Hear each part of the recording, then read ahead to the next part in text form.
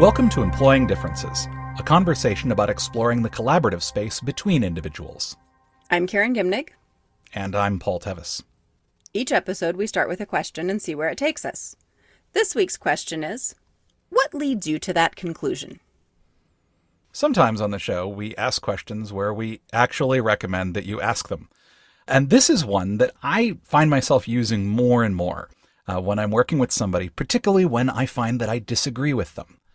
Because I tend to try to make the assumption that the other person that I'm talking to is a reasonable human being who has reasons for doing the things that they're doing, even when I don't like what they're doing, and even when I disagree with where they've landed with regards to some particular conclusion. And so what we want to talk about today is handling disagreements, differing conclusions. When we find that we disagree with somebody, how can we work through that? And one of the suggestions that we like to make in situations like this is asking people, how did they get to where they've gotten to? And I think this is really important because very often, and I think this is kind of how we're trained. I can think of some elementary school lessons that came out this way. We're kind of taught to make your case and defend your ideas. Say what you want to do or what conclusion you've come to, essentially. So basically, jump to the end of the decision-making process, state a position, and then defend it. And when we do that, we really set ourselves up for sort of head-on debate. And there's not a lot of content to work through. The collaborative space that comes from understanding is really lacking. And since that's so much a part of the culture, I'm going to predict that if you're in meetings with any regularity, sometime very soon going to be in a meeting where somebody says something definitive. It is this way. We have to do this thing. That kind of statement. And you're going to be thinking, no, we don't. Or where'd that come from? And rather than sort of jumping into that oppositional response, which is pretty common, if you can instead engage and sort of, okay, so can we walk back that decision? Like, you've come to a conclusion. What leads you to that conclusion? What makes you think that? Where's that coming from? And ideally in a frame and a tone that doesn't imply that we're being disagreeable and, it doesn't challenge or that sort of thing. But that really what we want here is more curiosity. There's that word we use in every episode nearly. So that we're just getting curious about where did that come from? Because what I think happens is that if we can walk that back, what we get to is actually some sort of need, some sort of goal, some sort of objective, something going on that we're trying to achieve. And we may then find multiple directions we could go for how to achieve it so that the conclusion becomes more open for debate, even as the underlying need and objective gets honored. Mm-hmm.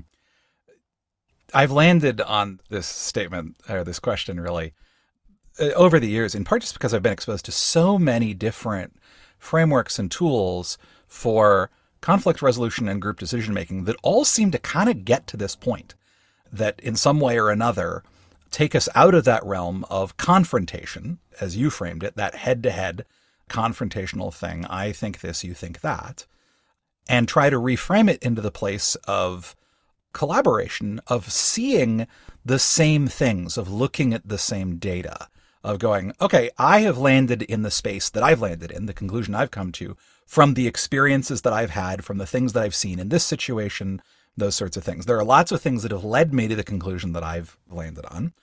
And there are a number of things that you've experienced, that you've seen, data you're working from, that have led you to the conclusion that you've landed on.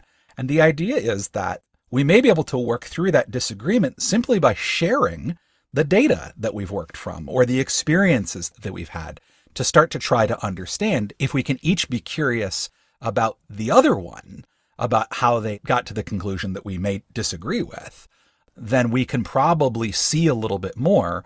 Well, I can see it's reasonable that you would come to that conclusion. And then we could start to go, well, given you've given me information I didn't have, and I've given you information you didn't have, now what might we do with that? Mm-hmm. And I'll just offer as a correlation to this that, we kind of came in at this from the back door, which is how we see it arrive in a typical meeting. But a good facilitator, certainly when I'm facilitating, one of the things I want to start with if I've got a complex topic is the data. that instead of having to go back and get it, if we can start with what is our shared understanding? What history has come that's relevant to this? What facts or information are relevant to this? And I often, as a facilitator, will try to gather that even ahead of a meeting so that I can open a meeting with a little presentation about, so here's what I understand that, I think we all agree about. Do we all agree about that? So we can get to sort of a shared basis of data.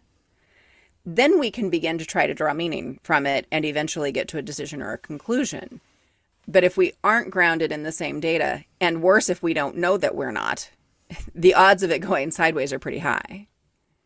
Yeah, it's funny because like I said, there's a number of things that I've run into over the years. So things like crucial conversations where they talk about how when safety starts to leave the room, the thing that you really need to do is to establish enough safety that you can start to put things into the shared pool of meaning so that we're both working from the same data around that. Or things like the focused conversation with the idea of the ORID framework, which is sort of a sequence that you want to go through when you're asking questions. So the O is observational. What have we observed? What have we noticed? What's the data? The D at the end of that is decision making.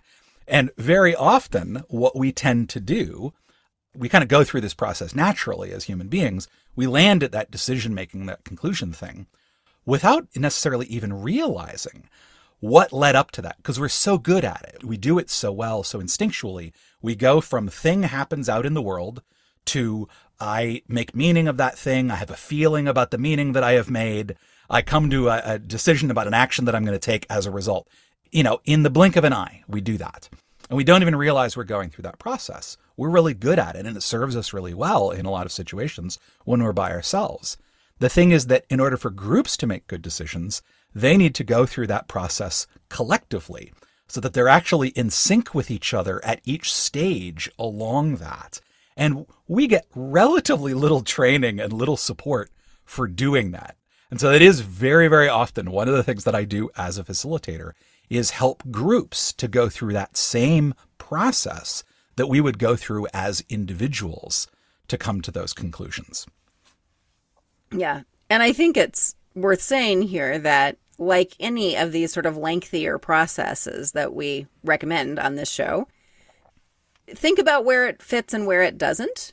I've also sat in meetings where people were so determined to share their thinking that, there was a proposal that was actually not objectionable at all. Everybody kind of saw it like, sure, yes, we can do that. But before we heard the proposal, we had 15 minutes of, well, this is the problem I was seeing, and this is all the information that I gathered, and this is why I, sort of making the case and burying the lead. And I think there are times when the thing to do is say, hey, this is what I was thinking. Would that work for anybody? And then you can use the question, what leads you to that conclusion when it doesn't work? So I think some discernment here about how much of a process we need. Mm-hmm. So being clear about what are my reasons, what data am I working from, where, having that, getting a little more conscious of my own thoughts with that, but also just paying attention to the room and how much time do we actually need to spend on this. The more complex it is, the more we're going to need to slow down and take apart and get to shared data. But there are certainly times when somebody says, hey, I think we should do this thing. Everybody goes, yep. And you're done. Right. Because there isn't a disagreement there. I absolutely agree about burying the lead. And it's actually one of the things that I coach a lot of leaders to do, and I try to do this myself a lot, right, is the state your conclusion and then walk people through it, right? This is what I'm thinking we should do. Here's how I got there. Show your work. The degree to which you need to do that is probably the degree to which you sense that there is disagreement or the sense that there is complexity.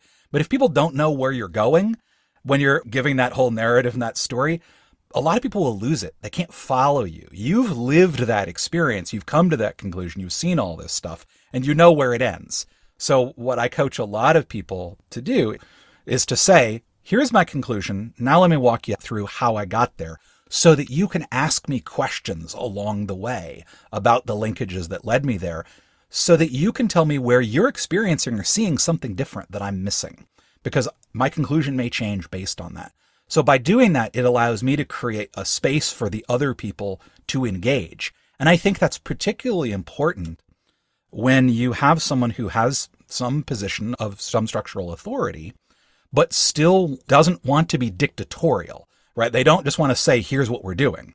They actually do want to engage the rest of the group, but they also need to use their authority and their decision-making power effectively to set direction for the group and to be open to be influenced by the group when they notice, when they discover that there are holes in their thinking. And so I love that idea of not burying the lead and showing enough of your work that is useful to bring the group along.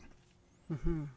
So I just want to track kind of where we've been with this. So we started with the place that we think you'll run into this concept most often, which is someone naming a conclusion as a standalone, this is how it is.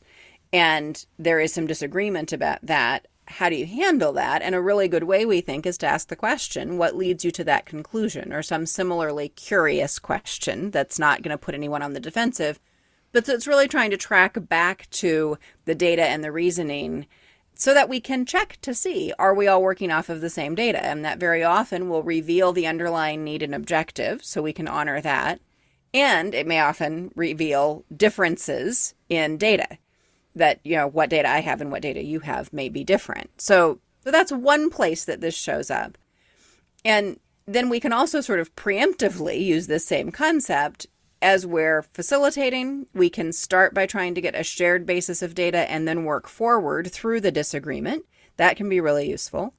It can also be useful as a presenter to be thinking about, we need to give that how we got there. And an awful lot of the time, we're going to want to start with the conclusion and then go back and sort of backfill with what the reasoning was as a way to make ourselves open to the feedback that could really come from the group. So just being thoughtful about, like a lot of things that we say, this can be applied in a number of ways, and depending on the situation and the amount of agreement or disagreement there is, how much of this work is really necessary or even useful will vary. But thinking in terms of, we know that as humans, we start with data, move through some processing, and get to a decision. And if we're going to do that collectively in a group, we need to be transparent about all the steps so that we can work together through all of the steps to make good decisions. Well, that's going to do it for us today. Until next time, I'm Paul Tevis. And I'm Karen Gimnig. And this has been Employing Differences.